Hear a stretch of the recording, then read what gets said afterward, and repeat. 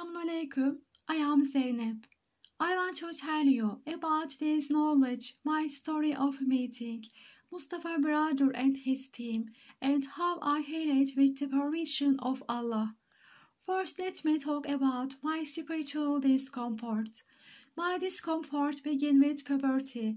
Everyone has experienced a situation known as night terrors at sleep, even once in their lives. But I had it so often. There were nights when I never slept. On the other hand, when I stayed at my relative house, it would have been different. My whole body and my tongue would lock, and later on I started hearing his voice. He said, "You can't get rid of me. Don't try in vain." Moreover, it was as if he was living in our house. My sister and aunt also saw it in my family. Whichever room I entered, he was with me. Sometimes even when I fell asleep on my way to work, I would feel the weight on me. Later, my family took me to someone who called himself a teacher. I was just 17 years old. He was caring for a patient in a very secluded house that seemed abandoned. There was an incredible queue. I have even seen this person on TV shows.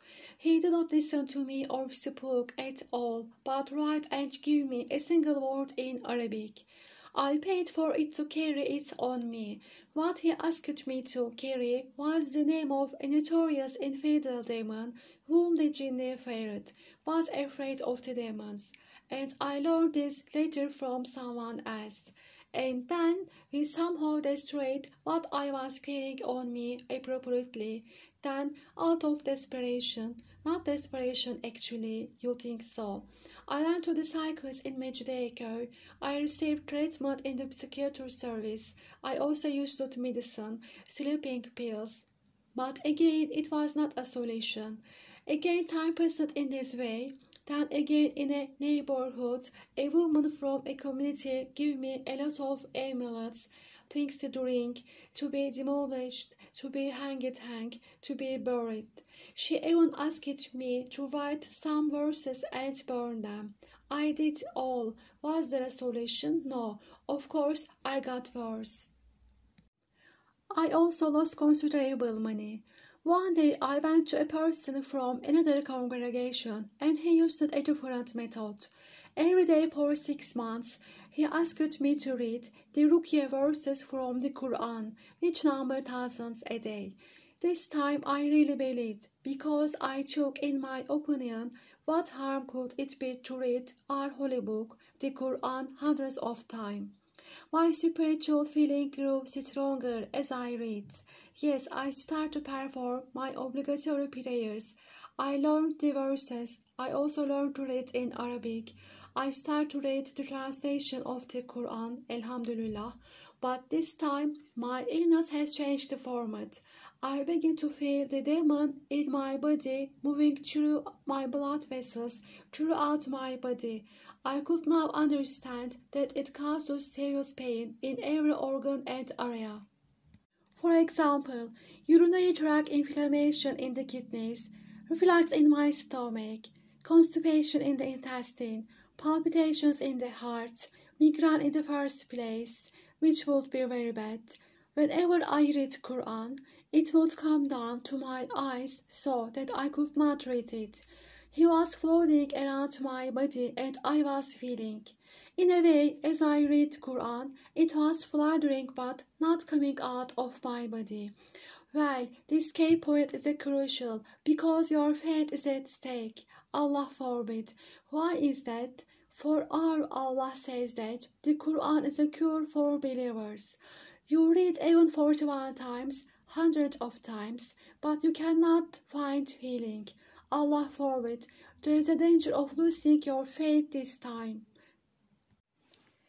That Falak Nas would protect, the Ayatul Kursi was healing. You get diligence like armor. This is the last blow of the devil. This is what he wants anyway. To take your faith from you, to steal your faith. I have never despaired in these moments. Even if I knew that they were fooling me, even if they took my money, I continued my search. I have to say that I have always searched, frankly, never give up.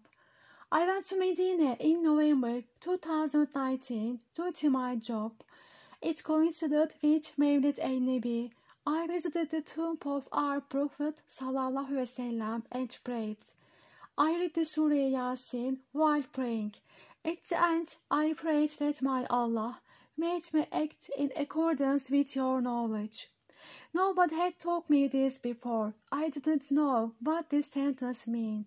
Actually, I didn't know what it means to act in accordance with your knowledge, my Allah. But it got out of my mouth like that.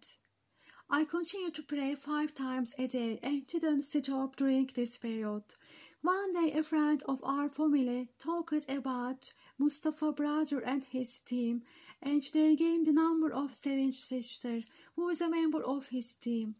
I called, and in the first meeting, she listened to me sincerely, like a mother, a friend, without judging or criticizing me.